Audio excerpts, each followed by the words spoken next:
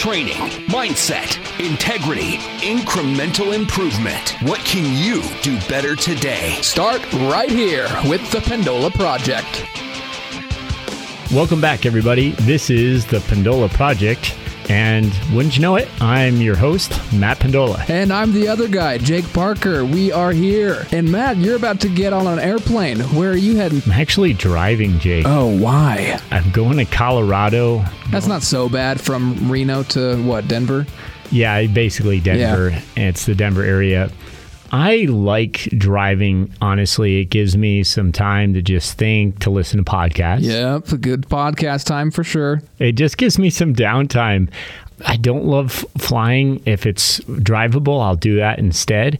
But it's really about my schedule. If I was going to take a flight out, I'd have to leave at a specific time that didn't really work for the day before. I have to still work with some athletes before I leave. And that's just the job, man. So it'll be a rough one, but I'll stop and take breaks and take naps if I need it. And it just kind of works out that way. So I couldn't really get a flight that worked anyway. Stop and smell the flowers, man. It's okay to take a minute. I think that's funny, too, that your long road trips are like, you're still going to be thinking about, okay, here's what I'm going to do when I get back. And I have to read this book before my next client. Well, yeah. And I even have voice memos that I constantly do. I'll have my own voice memos that I'm going to listen to along the way about what I'm developing with Bobby. So it's fresh in my head when I get there. And I'm a little more productive. So that's not bad time spent there. And there's always something new that I see along the way. So I love driving our countryside. I've never myself done it, but I've got friends who have shown me pictures. It's gorgeous from here to Colorado, and just being in Colorado. That's a really interesting place. But you are going not for a vacation. You are going for work. You are getting yourself prepared to meet with Bobby McGee. He's the head coach for the U.S. Olympic triathlete team, which is quite an accomplishment. Congratulations, Bobby McGee. And you're going to work. You've got your notebook. I'm looking at it right here. Big 3-ring binder with all these pages flowing out of it.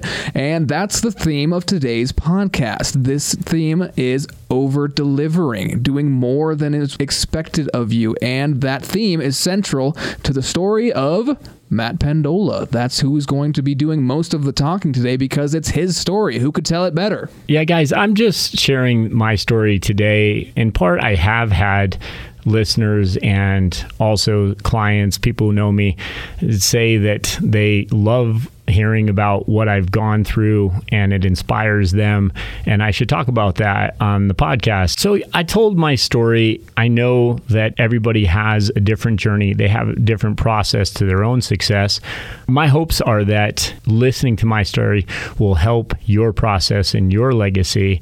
And just, I want to reiterate that climbing the backs of giants along the way, meeting the people I have made all the difference for me. I wouldn't be where I am without those people. In today's story, we talked about how I had trouble learning with ADD, and that was difficult for me in school.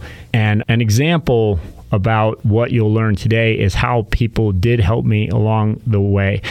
Like Mr. Ellis, who was my anatomy teacher, and literally sat down with me at the cafeteria while I had an hour off during my study time and pointed out how muscles were actually working while I was running. And that allowed me to understand anatomy better. That was my initial introduction into anatomy.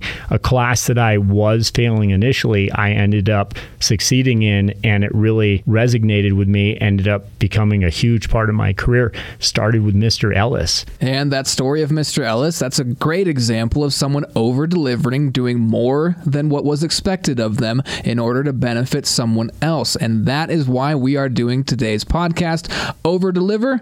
And now, ladies and gentlemen, the story of Matt Pendola.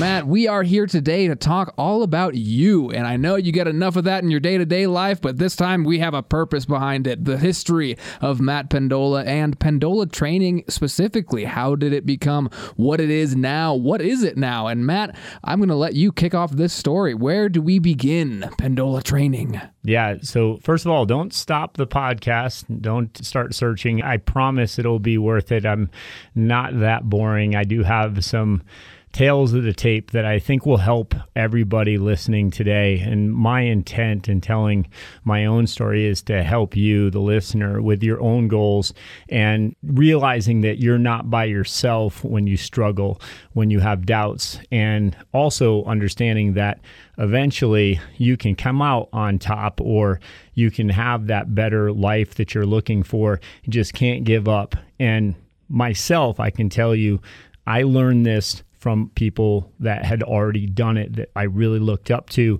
So I climbed the backs of giants, but just remembering that if they could do it, I could do it too, and knowing that I wasn't going to give up. And that was the similar trait that I had that these other giants in my life had too. So that inspired me along the way, even when I didn't have much yet. And I think that's a really resonating story, Matt, because if someone saw you now for the first time, they would see a pretty fit dude, a happy guy, everything in the world he could want. And that wasn't always the case. Like most of us, you did not come from much and you built a lot out of basically willpower. Well, yeah, well, no, thanks. I appreciate that. You know, I put things into perspective. When you said I didn't come from much, I think a lot of people would probably agree that I had more adversity in some senses. I grew up in government housing, good part of my life. We relied on government funding and help there so that we could kind of get through the week in our housing. That was subsidized because my mother didn't make much. And so without that, we wouldn't have had a place to live. So those things I'm very grateful for as well. I don't just look at it as, well, this was happening to me. I also realized that that was happening for me. So I had opportunities because we're lucky enough to live in these United States where there is that kind of support through our government. And I'm eternally grateful for that. Sure. And did you realize that it was happening for you at the time, or were you kind of beat up about it at the time and then you realized the benefits later as you gained some wisdom? Because that would be pretty insightful for, you know, a teenager looking around at his place and compared to his friends' places or whatever it was. No, that's a really good point. I had a big chip on my shoulder when I was younger. I have a lot of patience and a lot of respect for people going through harder times, realizing that, of course, it's a little bit more difficult, especially at a younger age, to see into the future and to see that there's a light at the end of the tunnel.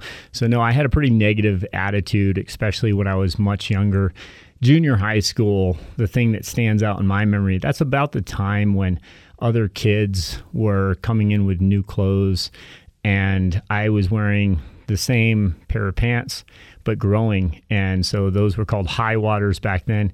And I would get constantly made fun of, and we didn't have money for new clothes. Sometimes I got a little bit upset and I wasn't necessarily like looking forward to going back to the new school year, seeing what everybody else was going to wear that first day of school. And I remember my mother, she took the hems out at the bottom of my pants and then bleached them, the jeans, so that they looked like a different pair of jeans. But everybody knew right off the bat and they could tell what my mother had done, and they just made fun of that even more. So sometimes I struggled with acceptance, or I worried that I wasn't going to be accepted because I didn't have those cool new things. But that didn't last forever. I ended up realizing that that wasn't everything. And maybe it forced me into maturity a little bit sooner.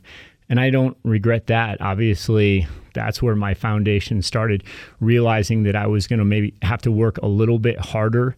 I was going to have to really put my head down and grease those elbows and just get to work if I wanted to get out of that situation. I used to dream about one day just having money, being able to go to the store, buying the clothes I wanted to buy. Nothing extravagant. I wasn't thinking about a mansion. I was just thinking about being able to buy food, clothes, not worrying about money so much. I didn't even think about going on vacations and things like that. It was so abstract to me. And in fact, the first time that I ever went to a dentist, that was when I was in the military. I hadn't gone to a dentist before that, and we couldn't really afford that even. So you were a full-grown legal adult. Yeah. Before you saw a dentist. Yeah. But of course, the military was a bit of a stepping stone for me in that direction, where I was going to get some support. Again, I was going to be able to rely on the government to help me move forward in my life. And so I'm happy I did that as well. I wasn't necessarily going into the military because I wanted to be the next Rambo, although I'm sure. You did. Yeah, right. Yeah. Of course, I would have loved to be Rambo, but I went into it out of a need. And I ended up figuring out as time went along that if I kept moving forward, if I kept taking steps forward in the right direction, that I could have a better life. And I started seeing some of those things come into fruition for me as I started accomplishing more. It kind of started with me with running, and that's why I'm still so attached to it. The first inkling that I had that I could maybe have a better opportunity in life was through my running. Especially if you are a frustrated teenager, that's got to be a really great outlet. I know for myself personally, I will still use it as an emotional outlet.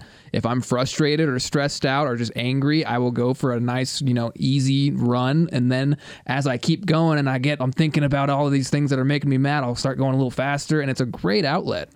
Yeah. And when I was first in junior high school, it sounds like a crazy story. I actually mentioned it with Matt Balzer on our podcast before, but I did have that first coach that my little gang that I was hanging out. My neighborhood in Providence was kind of rough, and I don't know if I would call us a gang, but all I know is that when I was with these 10 kids or so, I was less likely to be selected or beat up after school.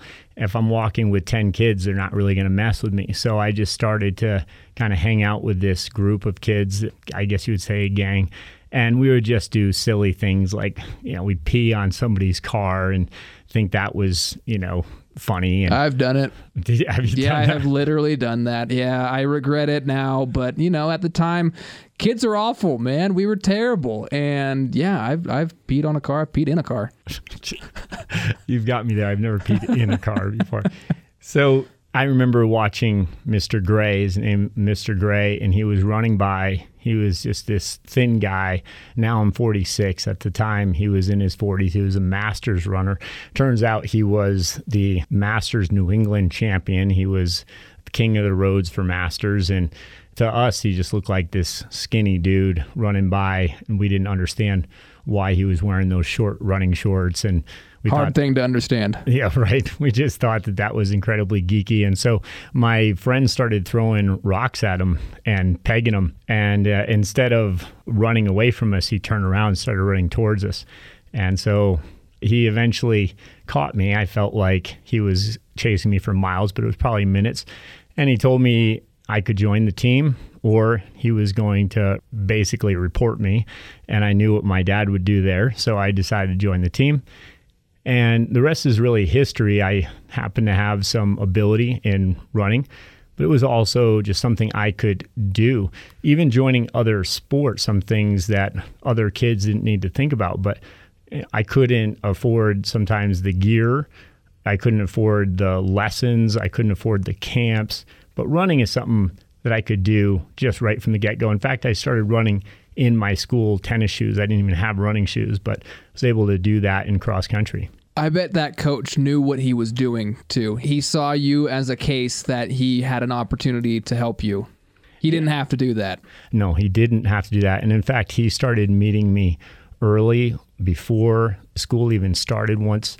So at the end of my first season, I actually happened to come in second in what was called the Mayor's Day cross-country race. And the kid who beat me, I'd put in a lot more time in training than me. He was older than me, my coach told me, if you're willing to work hard at this, I think that you can get pretty good at this. So I did, and I started to focus on it. Then he started even meeting me early in the morning before school to get in some running. Some of those days were pretty cold in Providence in the winter. And that's when I started learning the callousing, the industriousness, the enthusiasm, putting layers on and getting out there and getting my run in. But that's just when he could meet me before he went to work. So that following year, I was able to win the Maya's cross-country race and also set a record. A few months later, I ran against the kid who was the number one runner in the state for junior high school, mind you, and I beat him by 3 minutes, something a lot of time. And then that's when they said, look, if you want to really have an opportunity at this, I would look at other schools, because the school I went to, they didn't really even have an organized program. So my grandmother, she lived in Hartford, Connecticut, and there was a coach there that I was able to get in touch with. He was National Coach of the Year that year.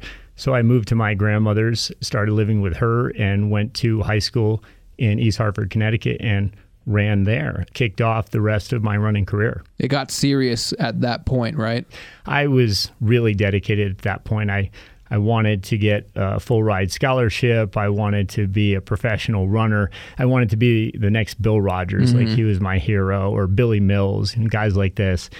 And ultimately, I did make a lot of progress in the first couple years, but I was overtraining, and I did end up dealing with a lot of injuries my junior year, which ended up kind of taking me out of the sport for a while. So the Army ended up being a good option for me, to where I could get myself back to good running shape, but try out for the Army. You graduate high school, you ran all through it, and then you decided to sign up for the Army. What did you do there? Well, going into military wasn't exactly what I thought it was going to be. It was during the Gulf War, so I was able to get some good experience as an EMT paramedic. I had to do some field work there, and then I was training when I could, and eventually I started to run some fast enough times where I got noticed. But it was really more my path getting ready for the Olympics. I knew that I wanted to be able to run for a coach that was in San Antonio, and I was currently stationed in Fort St. Houston. So I tried out for his team. His name is John Purnell. So I ended up training for his team. Now, because it was the Gulf War, I was just in for 2 years, 22 weeks. It was a shorter stint. So I just chose to move on and then fully focus on my running. Making that development team, that was huge for me at the time, and I was still young. But what happened next, I still kind of regret in some ways that I didn't do more with my running, but I was working a couple jobs. I would get up in the morning, do my running, go to my first job, which was just bagging groceries at Kroger's. And very common. Yeah, and nothing wrong with that. But then I would go run again, do my second workout. I was doing more than 100 miles a week at this point. Then I would have to go, and I was bussing tables and washing dishes, and we would usually get done around midnight. So then I would repeat the whole thing again, getting up the next morning about 5 a.m. to get in my first run. And that went on for a few months until eventually I was just so beat up and so fatigued. Mind you, everything I talk about nutrition these days, I was eating Taco Bell, only getting in food when I could a lot of times. Like at Kroger's, they would have food that was going to spoil. I would try to take that with me, right? Sure. And now when I have the opportunities I do, and when I can buy steaks and I can buy food, I don't have to worry about those things. It just puts it all into perspective for me. But I wouldn't take that stuff back. And that's what today's podcast is more about understanding that things are happening for you. At the time, this was happening for me because I needed to grow. I needed to learn. I needed to appreciate what I had and what I could do with the right work ethic, and if I kept moving forward. And so I ran this time trial, in the 20th mile of this time trial, where I'd been averaging about 5:18 a mile, these guys all just finished in, the 440s. And I just realized, man, I'm not going to make this team. I'm not going to move any further forward. Maybe another 4 years and I could give it another crack, but I wasn't ready to do that. I wasn't willing to do that. I didn't want to wait another 4 years. So at that point, I decided I was going to move on. That's got to be kind of devastating at the time when your goals are so heavily set on that. Yeah, and I was depressed. And so this is another point about being vulnerable and letting you guys know that I've had some tough times and I've had a lot of self-doubt. And I was very depressed after I gave all that up. And I just started working full-time as a waiter. Obviously, I was more depressed because I didn't feel like this was a great legacy for me, but everybody's got to put in their time. Yeah. And so I just did that for a while, but kind of a little bit lost. I was still in San Antonio, and I decided to go back home. And when I went back home, I got a job roofing. That was actually a good opportunity. I made good money for not having any skills. Mm-hmm. All I had to do was take shingles, put them on my shoulder, get them up to the roof for the guys that actually knew what they were doing, get back down as quickly as I could, get another set of shingles, get back up there. There were 5 guys on the roof. I had to keep them all busy. So I was moving, but they paid me pretty well for a kid. Yeah, and those kinds of jobs, I've done drywall and metal framing and things like that. I kind of miss it sometimes. I realize now that I wouldn't want it as a career, but every once in a while I'm like, man, that wasn't that bad. Again, that's just kind of looking at, I'm so fortunate that I have a job that's paying me well. I'm not going to complain about it.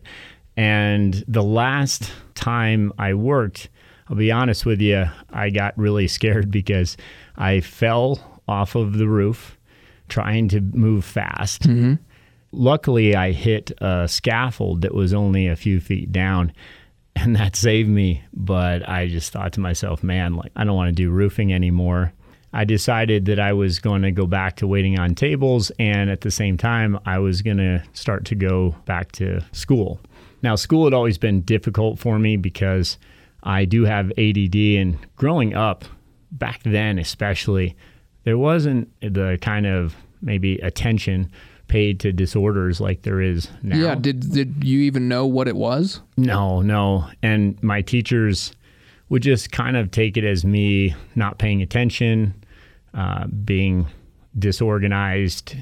A lot of times my report cards, like when Matt focuses on something, he does really well, but he tends to lose focus easily. That I still remember that report card saying that. And I got in a lot of trouble for that at home. So I ended up looking at school as something I had to do, but I didn't want to do. And I never put a lot of focus into it. I just figured I wasn't very bright and I wasn't going to be a doctor one day. But you know what? Even from an early age, I enjoyed reading and I enjoyed writing. I was always drawing something. I was always doodling. So I decided that I should focus on writing a little bit more.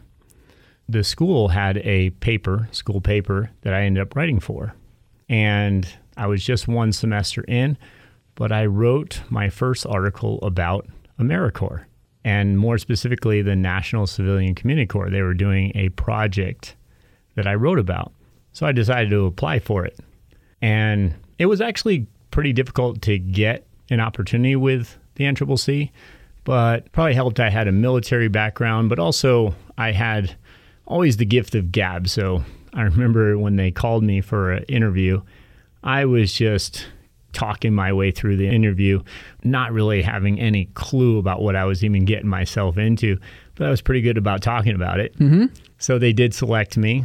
And at the time, I was at a crossroads. I didn't know if I should take this opportunity. I wasn't expecting to get it 100%.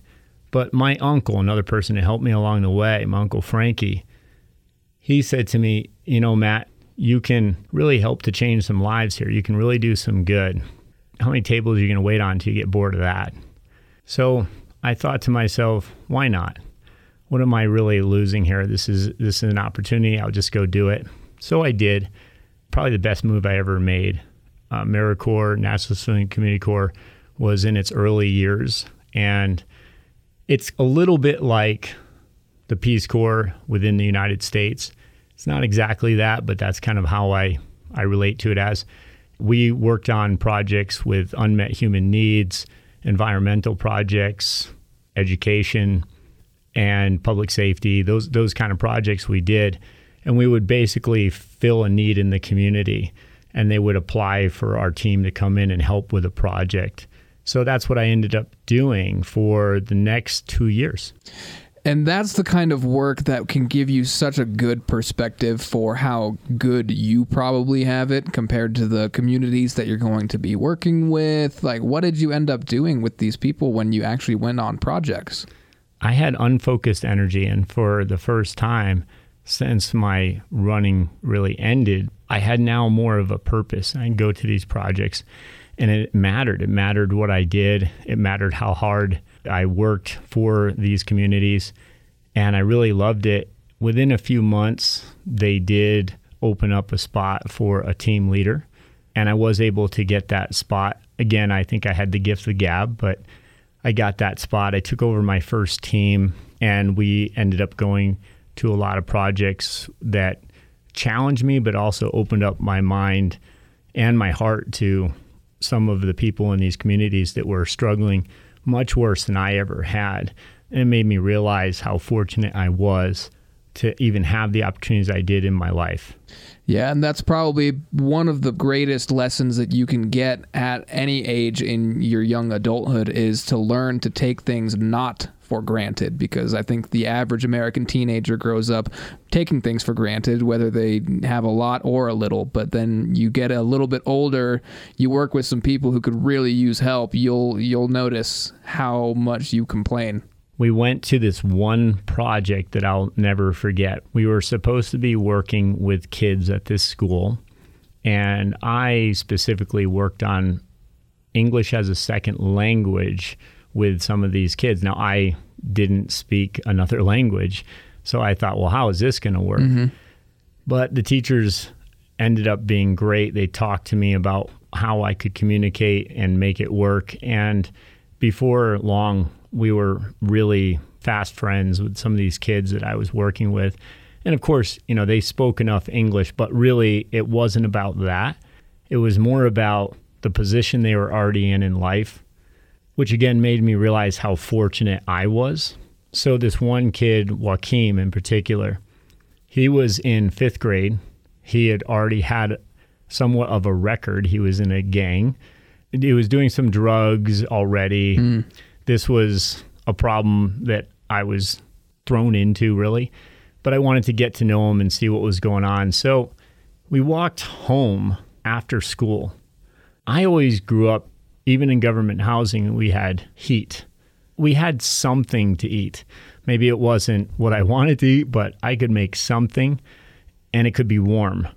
When we walked to his home, first of all, we had to walk the long way, because the street that I wanted to go down, he told me we can't go down that street because the gang owns it, and you don't want to walk down that street. That sentence coming from someone in 5th grade is pretty unsettling. Exactly. Then we finally get to his home. This was a condemned apartment building. Great. And we go in there. There's no electricity. There's no light. There's nothing. And his mother is in there doing drugs when we went in there. She was literally shooting up, not exaggerating. So, of course, I ended up reporting all this. Put it in perspective for me. Wow, I did not have it so hard. Mm-hmm. The nice success story to Joaquin is he did end up getting the right support. Once the school understood what was going on and Child Protective Services got involved, I was initially kind of sad about it, but we kept in touch. And he ended up graduating from junior high school a few years later, and he was actually one of the top kids in his class. Wow. Had really turned around because he had gotten into a good foster situation, and he had the right support now, and he was a really bright kid. So I felt like, wow, he now has a better opportunity at life. But man, do I appreciate the upbringing I had as compared to that.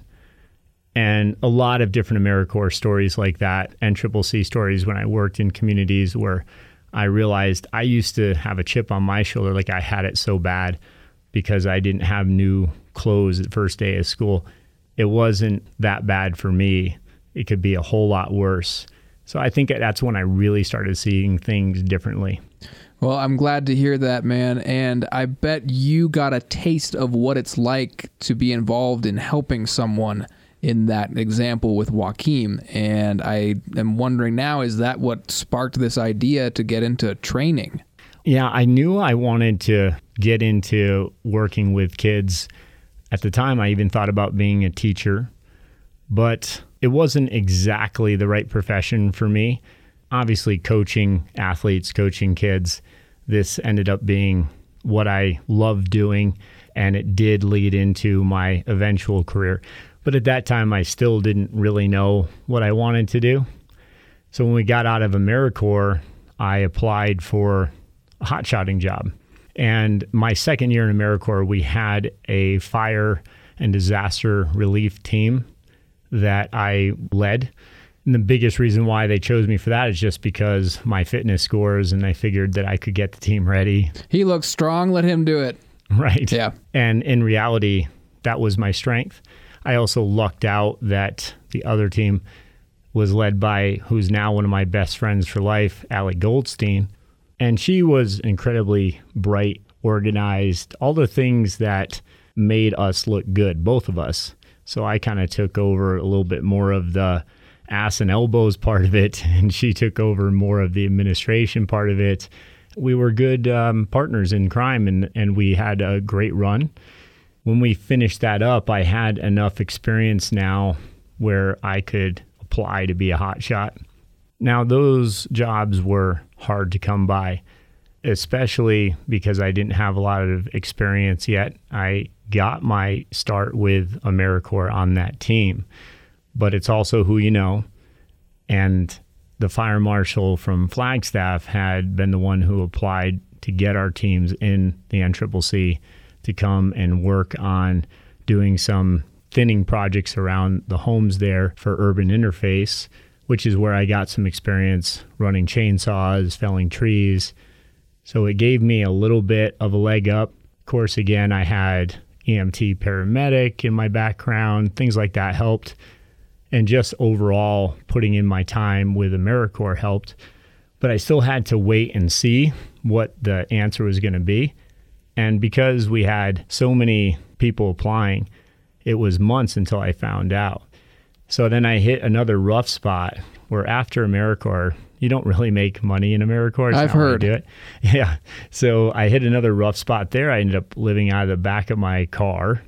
I was working, I actually worked in San Diego in La Jolla. Really nice restaurant. I actually wore a tux in the restaurant.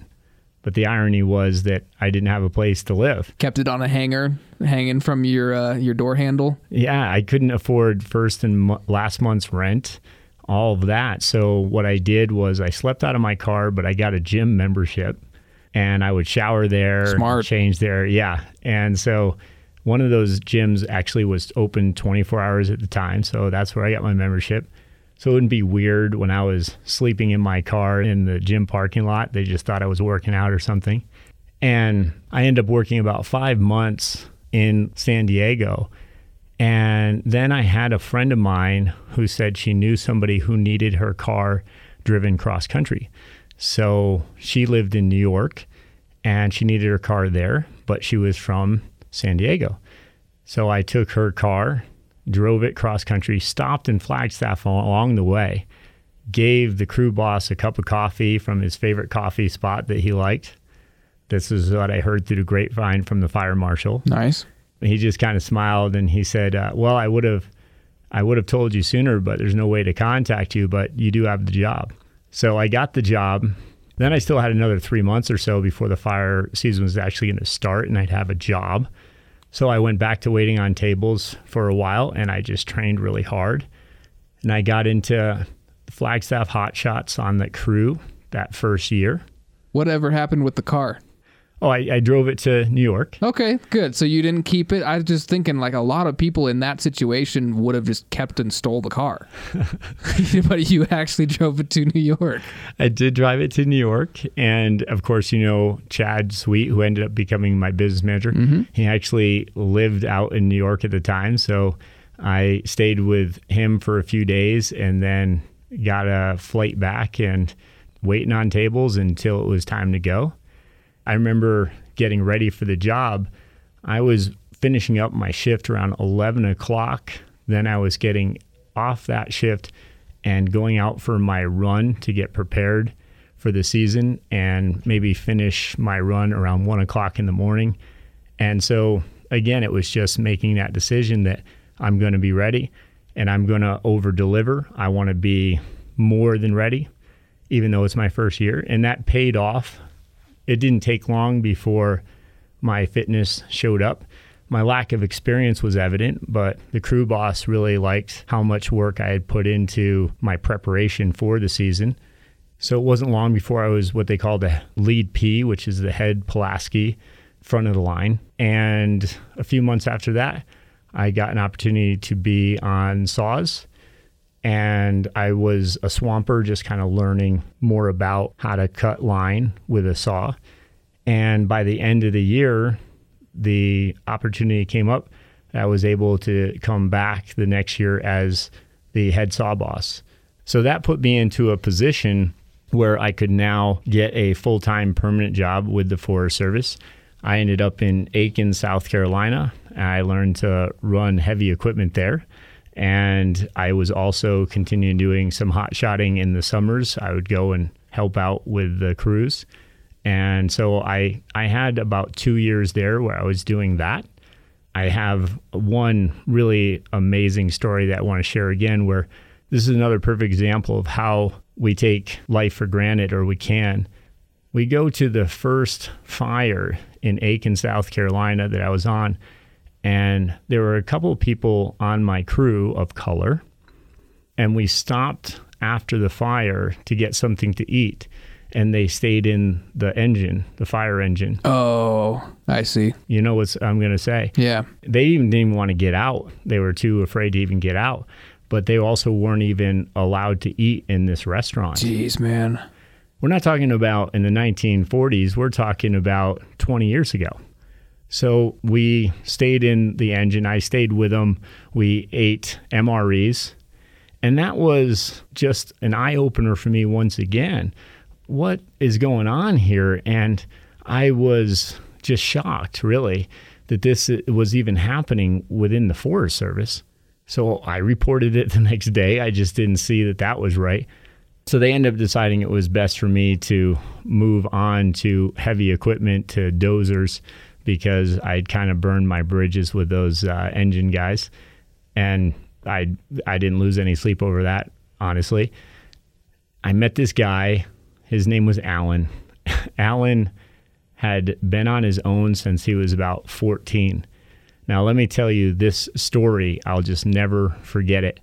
Alan had a really tough upbringing, and he was constantly abused as a kid. His father was an alcoholic and just beat him up all the time.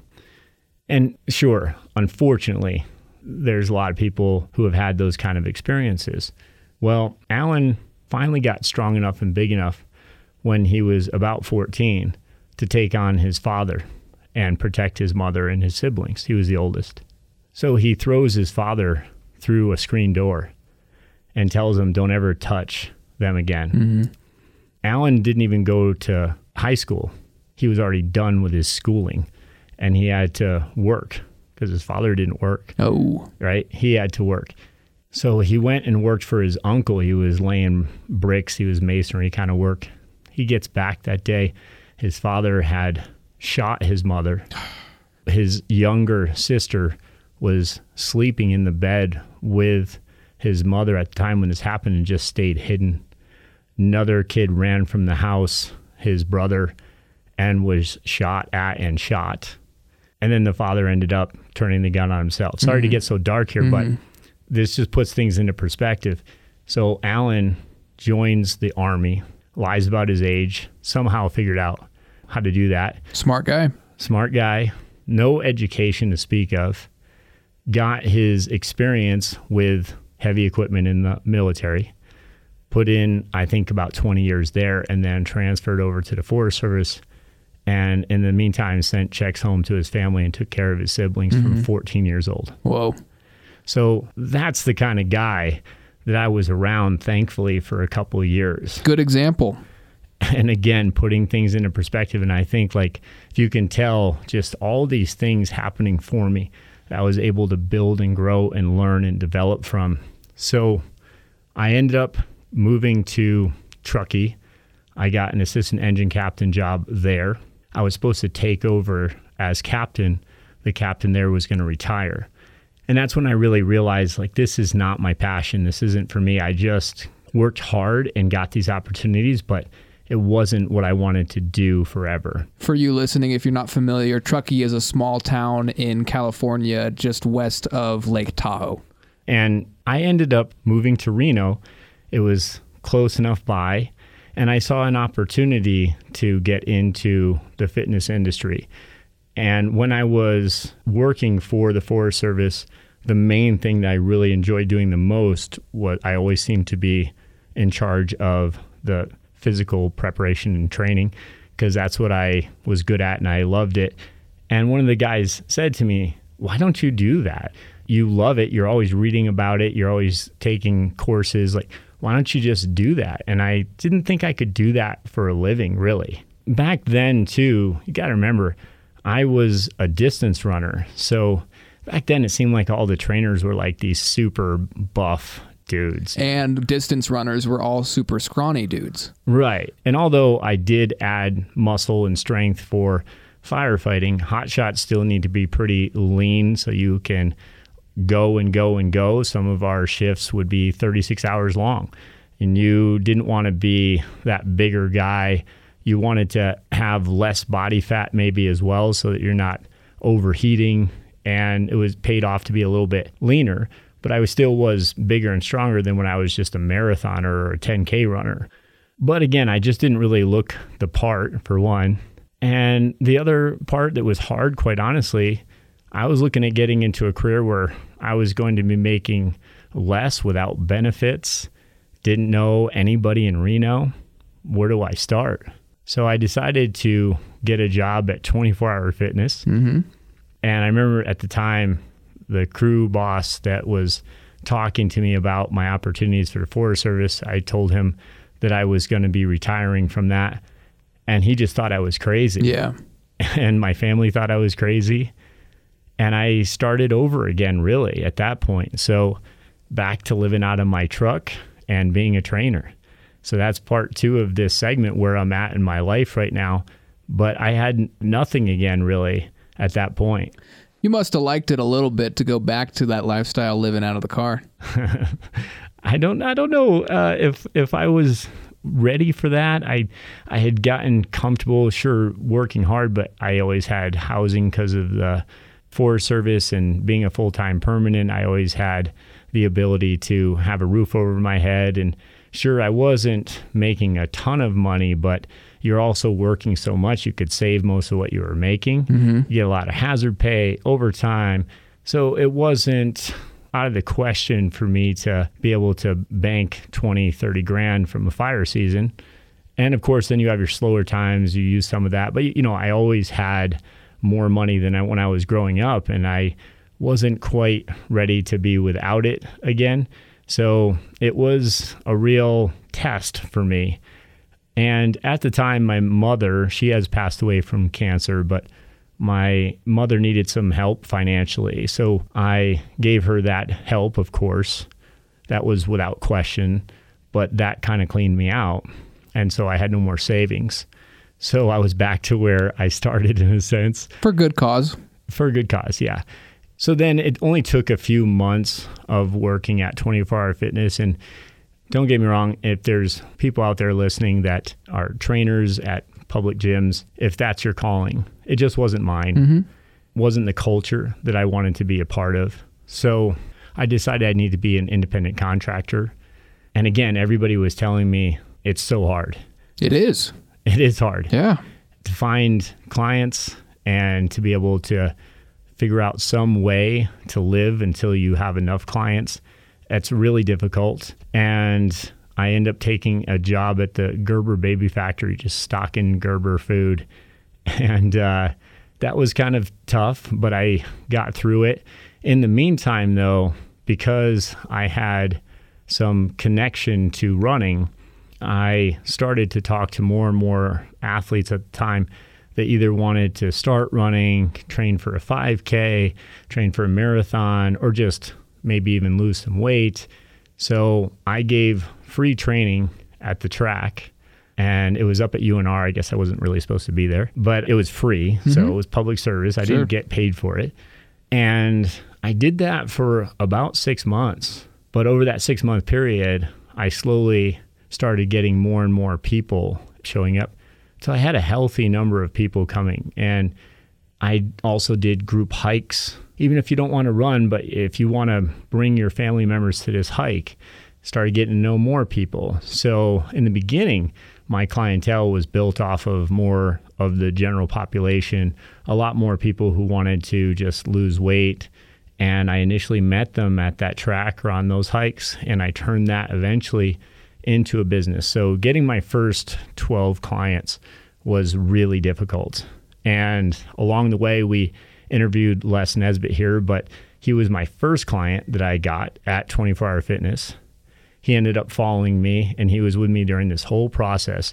So here's the first story about climbing the backs of giants. But he ended up telling me, look, if you really want this, I can see that you do. You just have to keep working at it. You just have to keep moving forward. Don't stop. Don't stop. Don't give up on yourself. Don't take that other job like at UPS. I had a chance at one time to work at UPS. Don't give in to that. Just keep sacrificing. Do what you have to do. And I promise you, one day it's going to work. And he had done that himself with his construction business, and he came from nothing. Very successful guy. Yes, and we'll let you listen to more about Les on his podcast. So not to create a sob story here, but my own father, we'll just say, is not present in my life. And Les became that father figure for me. I learned so much from him, but more importantly, I had somebody who believed in me no matter what. And again, that's where I feel like most of us need that help along the way, if not all of us, really. And I wasn't by myself anymore. I had Les backing me up. And even if it just meant going to his house and having a barbecue and sharing a beer and just having that support, that meant everything. And he was always that person. Along the way, I did end up getting those 12 clients over about a 6-month period. And then from there, from 12 clients to over 50 clients happened very quickly at that point, just word of mouth. I had now enough clients talking about me, and I realized that I could start up my own gym. So that's when Pendola Training came into fruition about 15 years ago. What was that first building that you rented space from? Yeah, well, that's over at Longley Lane, which funny enough, I'm now just in the back of that building. And man, did I make so many mistakes. I didn't have any experience in business. I ordered so much equipment. So I got a partner who could fund me. And that sounded so great, right? I'm going to be able to buy the equipment I need. And sure, you'll get a split of the percentage of the profit. But long story short is I ended up having a lot of growth in a short amount of time. But then everybody here listening knows that the economy went south about 10 years ago. It sure did. And it was about that time that I had a couple big challenges come my way. I had 14 trainers at that time. The facility at Longley that we had built into 10,000 square feet, fully equipped. And then I had also started another smaller facility within Collin Club. And that's where I met you. That's right. I was working the front desk, folding towels. At that time, it was the owner of the building over at Longley that just did the math and realized I had put so much money into building that facility out. The AstroTurf alone cost me $20,000 to put down. Yeah. And I had at least conservatively, I say it was over $60,000 that I couldn't take with me. It was glued down to the floor. It was on the walls. It was the showers that I put in the locker rooms that we built, all of that. And he knew it. So overnight with my new contract, I was now paying 25% increase in my overall rent. Huge. So then the economy's going south. So guess what? Everything kind of flipped on me again, and I really had to start all over. I finished my leases. Once that was done, I was back to zero again. So then I ended up realizing I had to rebrand myself. What I loved doing the most was working with people, helping people get better. And when I had all those trainers and all the overhead, my main job at that point was really managing all of that. And it's not what I loved. So again, seeing it as an opportunity. So now I was clear of these leases and eventually just made my way back over to where we're at now. Much smaller facility, less clientele, but I have FaceTime with all of our clients there. And we were able to get back to the basics. And that's when the real opportunities started to come. I'm curious, after having lived out of your car twice, built up a successful business, and then to have what happened to so many people in the mid-2000s is that recession that just knocked us all down on our asses. How did that feel when you also had to rethink your strategy? It was tough. And again, I would say that I was feeling burnt out. I was feeling depressed. I really thought about quitting pretty seriously at that point.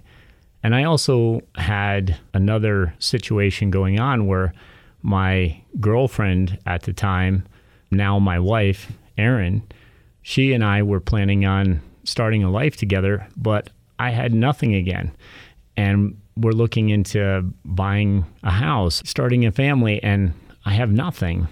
And I remember Erin has always been such a rock in my life, but she gave me that tough love. And when I was doing a little bit better financially, I just spent money. Mm-hmm. I was like, man, I'm making money now. I can pay my bills. So we would go someplace to San Francisco, but I would get a really nice hotel room or something like that. And she would always say, like, you sure you want to spend this much on a hotel room for a couple nights? Is it really worth it? And I just felt like I work hard, I deserve it. And that's not really her style. And so at that point, we ended up, of course, getting married. We have our beautiful daughter, Mia. But Erin told me, if we're going to do this, we're going to do it together. And I've got to give you a little bit more structure, a little bit more discipline when it comes to finances. And so that is really what turned things around for me too, having Erin come into my life and having that kind of rock there. So I definitely owe her a lot as far as where our financial security is now. Shout out to you, Erin. Love you. So again, just another example of people coming into your life for the right reasons. I was so fortunate to find somebody who believed in me, but also had a good head on her shoulders and gave me some structure when I needed it, gave me some tough love when I needed it. And from there, we went into our new brand of business, which all started with the idea that we can have better culture. So now that's kind of what we're known for. That's what this podcast is about. Opportunities started coming very quickly. Within the first year, it was obvious that we had made the right move. We had a very low overhead. At that point, at least, we had paid everything off. So we at least did that along the way, which was great. And we were able to put more away. We were able to start investing more for our future, for retirement, for Mia, those type of things. And Erin took over the finances and I just did the work. And when she would give me my allowance, sure, humbling, like I never had an allowance. I'd always just spent what I wanted to spend, or could spend, I should say. And now I had an allowance, but it worked. It's working. So now what I want to reiterate, though, is because I had had the experience building that first gym and having all those clients and the trainers, that's not all for nothing. Even though I had lost it all essentially and even gone into the red a bit, I was able to take that experience and realize that it was very valuable that I went through that, learning how to run a business better, but also I had just learned a lot along the way. It's only a mistake if you fail to learn the lesson. One thing I will say, even from day one, is I was never greedy about if I was spending money, I was also spending money on my education. I was going to Athletes Performance Institute, which wasn't cheap. I was doing the mentorships there. I was constantly putting it back into the facility. And so that did pay off because now I had all of this experience with athletes, but also what I feel like was a good education. I ended up going through getting my LMT license. I ended up putting a lot more time into interning with guys like John Hodges over at Nevada Physical Therapy, which now I'm in partnership with him and Dr. Albertson over at Reno Orthopedic Clinic. All of these things don't just happen. I had some value to offer and people started to see it.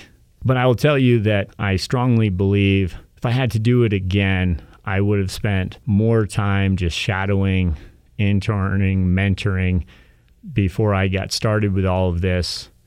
I think it takes a good few years to start to get good at this, and then another few years to where you start to really realize how you can program things better. All this comes with education and experience.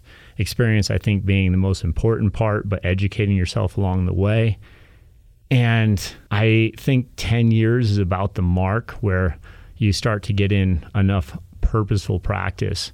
So it's not a coincidence that about that time is when I started getting some other opportunities, like with Bobby McGee. So I'm excited. I'm going to go see him next week. Yeah, you're just getting ready to leave soon, huh? Yeah, and I showed you my notes for Bobby. Yep. I've been working hard at getting our progression programs ready so we can discuss what we want to do with that, but we'll be releasing programs next year in 2020. So for those of you that don't know, Bobby McGee, he is the head Olympic triathlon coach, and he's a remarkable guy. Just his story, he'll get on the podcast at some point, Jake. You guys can really hear about his story, but he's from Africa. He wasn't allowed to leave the country for a time. He had to coach within his town, and he produced an Olympic athlete. Just crazy story about how somebody can do a lot with a little. So now here he is as the head Olympic coach for the U.S. triathlon team. And he calls me up one day. He tells me he really likes how I got thoracic rotation with an athlete off the bike. And he wants to know more about what my thought process or my progression planning is for athletes like this. I couldn't believe it was him calling me. He had written a book called Magical Running. He's also considered to be one of the top running coaches, certainly in the U.S., but even the world. So it's not like I didn't know who the guy was. I believed it was him when he called me because of his accent, but I ended up talking with him on the phone for a good hour that day.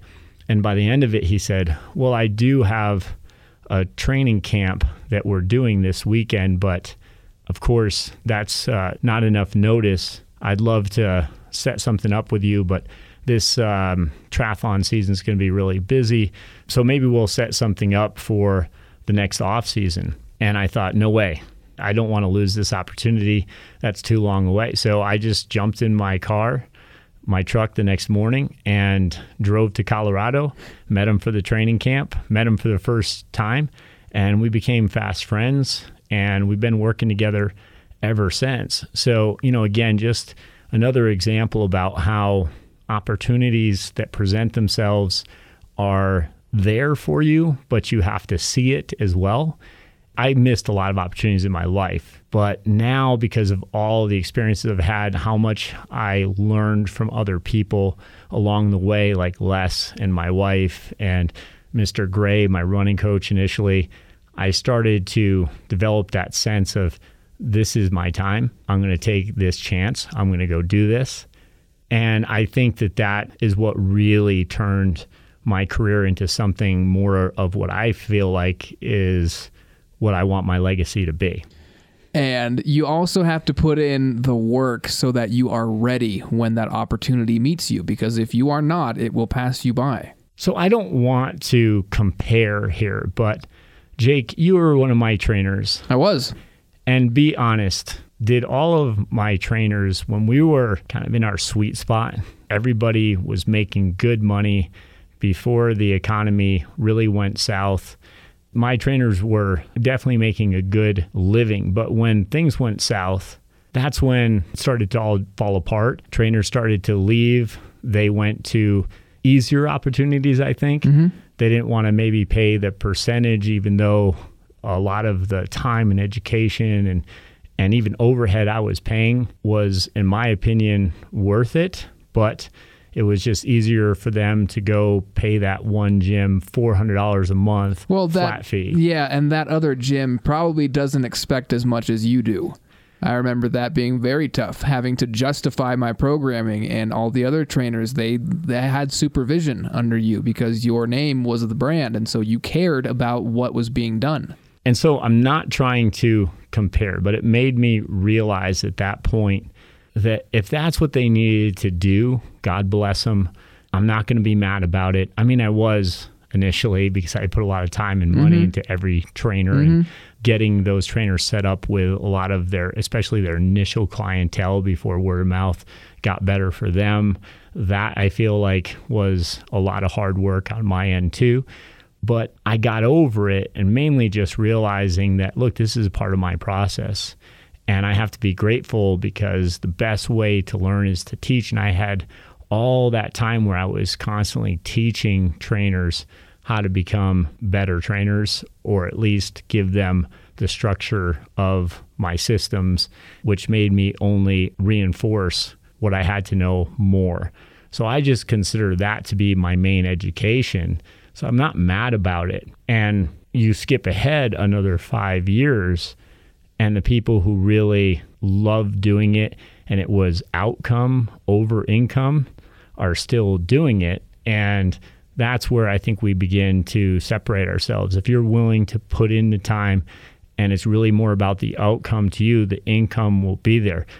I was just talking to one of my clients this morning, Bill, which we did our second Zo2 workout. And it was really hard, but a lot of fun. And we get done, we have some coffee, we catch up, we talk a little bit. And he was telling me with his business, he had gotten pretty big corporations at one point in his business, one of them being Disney, another one I believe was the Hilton. And he was saying that he had 6 Christmases in a row that he had to work. And talk about a guy who paid his dues. And now he's retired early. And I think that so many people, maybe I'm even a little guilty sometimes of just thinking, wow, you've got so much. He's a great guy, but he worked his butt off for it, and he put those sacrifices in.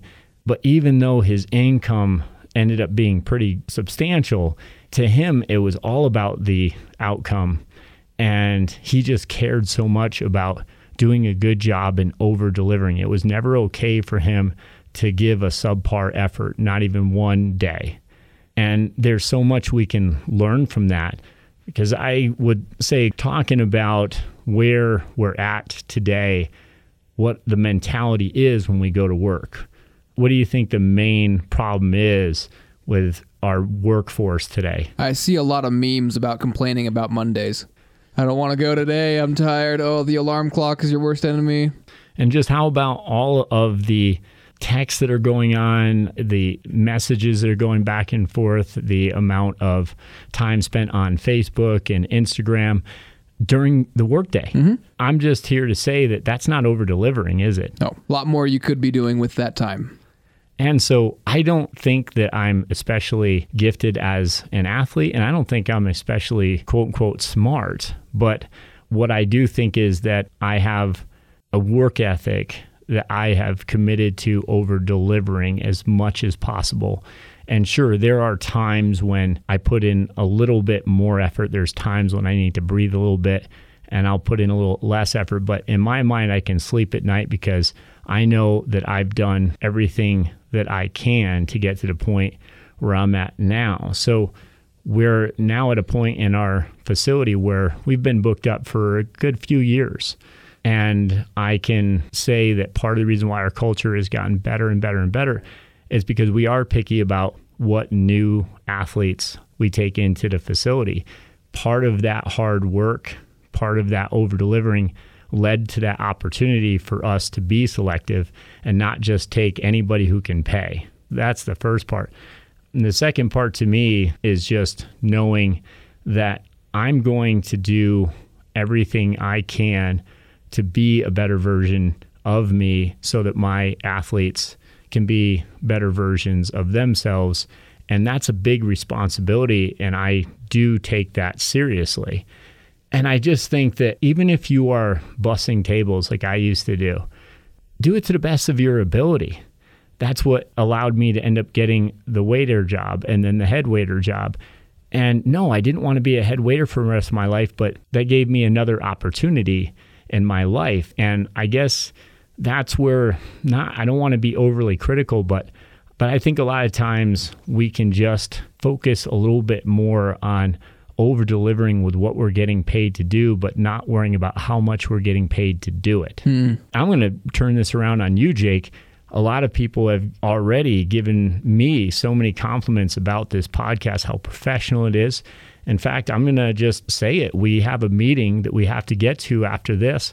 Somebody who's been listening to our podcast and just thinks the quality is outstanding, which I know that opportunity that we might be getting with this potential sponsor is because you have been over-delivering. I appreciate you noticing, man. Yeah, it's not all as easy as the final product may seem. When we finally do publish an episode, yeah, there's a lot of hours that go into that, and there's a lot of research that goes into it, and those are the hours that I put in that the listener does not see, but I'm happy to do it because I believe in it and because I'm passionate about it. So in this case, I'm happy to over-deliver. Jake, you were one of my trainers for about 6 years. Mm-hmm. And you mentioned before, it wasn't always easy working for me. Mm-hmm. I do hold a certain standard. I'm not saying that I have the best way of doing things, but I do have a certain standard that I expect if you're going to be a part of my culture. And you were a part of that for a long time. So part of what really helps is, even when you're just talking about your role as a producer, one, I have a certain budget that I have to keep for this podcast and expanding my brand.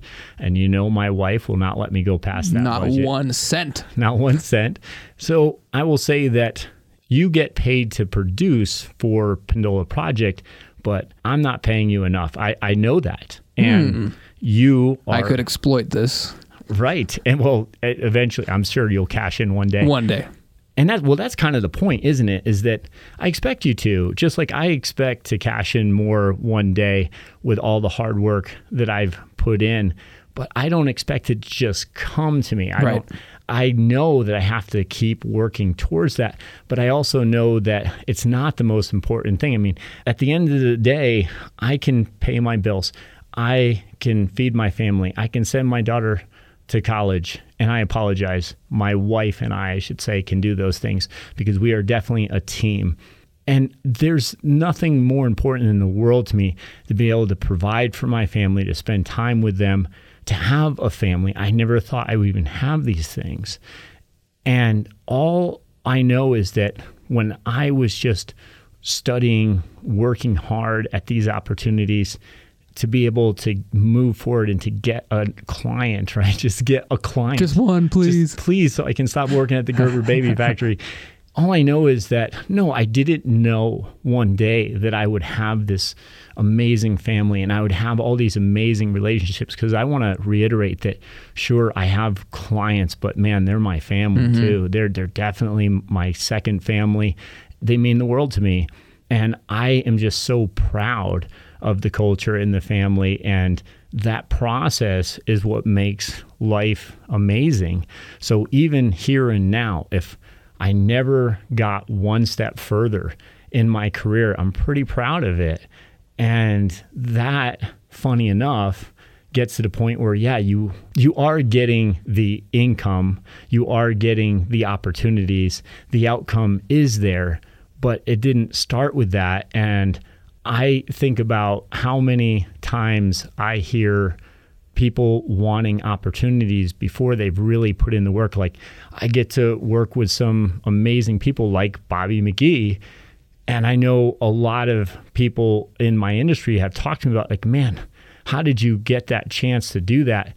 Or you were able to work with such and such an athlete. And it's like, man, yeah, I worked my butt off for it though. And I'm not trying to escalate myself by saying that, because I believe anybody can do what I've done or what you've done. Anybody can do these things, what Bill has done, what Les has done. It's just, are you willing to put in the work? Are you willing to put in the effort? Extra effort. Yeah, and that's where I'm so passionate with my athletes, especially my high school kids, and saying that, of course, we're trying to get you better for your sport. And if you want to go on to compete in college, that's great. And if that's a part of your process, your goal is my why now. That's my mission. I'm going to help you as much as I can with that goal. But that's not the end game to me. The end game is that these kids grow into people who know how to work for these things and who do it for the right intrinsic reasons. They're not doing it for the medals. They're not doing it for the titles. They're not doing it for the money. They're doing it because it matters and because it's a part of a legacy they can be proud of. But that turns into successful careers.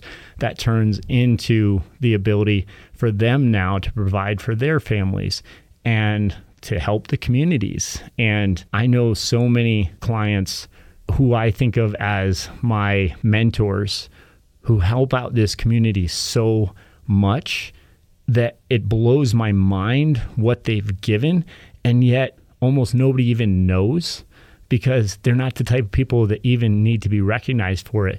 So a lot of times their philanthropy is actually anonymous. And I can tell you, I'm just going to sell them out and say that, like, Les does this kind of stuff all the time where he buys a bunch of bikes for kids for Christmas. And he doesn't care that anybody knows that. He doesn't put his name on the bike. Right. And, you know, guys that I know like Rick Revelio, they're constantly giving back to the community. And sure, he does well for himself, but he also is elevating those around him, and he's giving other people opportunities where they might not have it. And a lot of times people don't even know this is going on, but I want to be able to work hard, but also have the opportunities to help other people even more. So I think that's the main theme of what we're talking about here. We're talking about over-delivering. And speaking of over-delivering, we got to roll, man. We've got a meeting we've got to get to. Matt, I appreciate you sharing your story. Sorry I didn't contribute too much to that one, but I felt it was necessary to let you have the floor, and that was your story. We'll get to mine someday. My story is not that unique. There's a lot more examples out there, and quite honestly, better examples out there than mine. Sure, Matt, there are other examples out there. You know, no offense, you're no Nelson Mandela, but you have this over-deliverance, and that is such a universal lesson. And so you listening, whatever you're doing, even if you don't really dig it, and the example of bussing tables was brought up a couple times today, maybe that's not what you want to end up doing forever, but you can still find something within it that it can teach you that will later serve you so that you can serve other people. Yeah, that's well said, Jake. And let us know. Send us an email and let us know how you've overcome something or where you met opportunity with the work that you had put in for it. Send us an email to pendolaproject@gmail.com. And the Pendola Project is on Facebook. Give us a like there. And if you like the show, as always, we appreciate you writing a review on your podcast app, whatever that may be. Thanks for listening, everybody.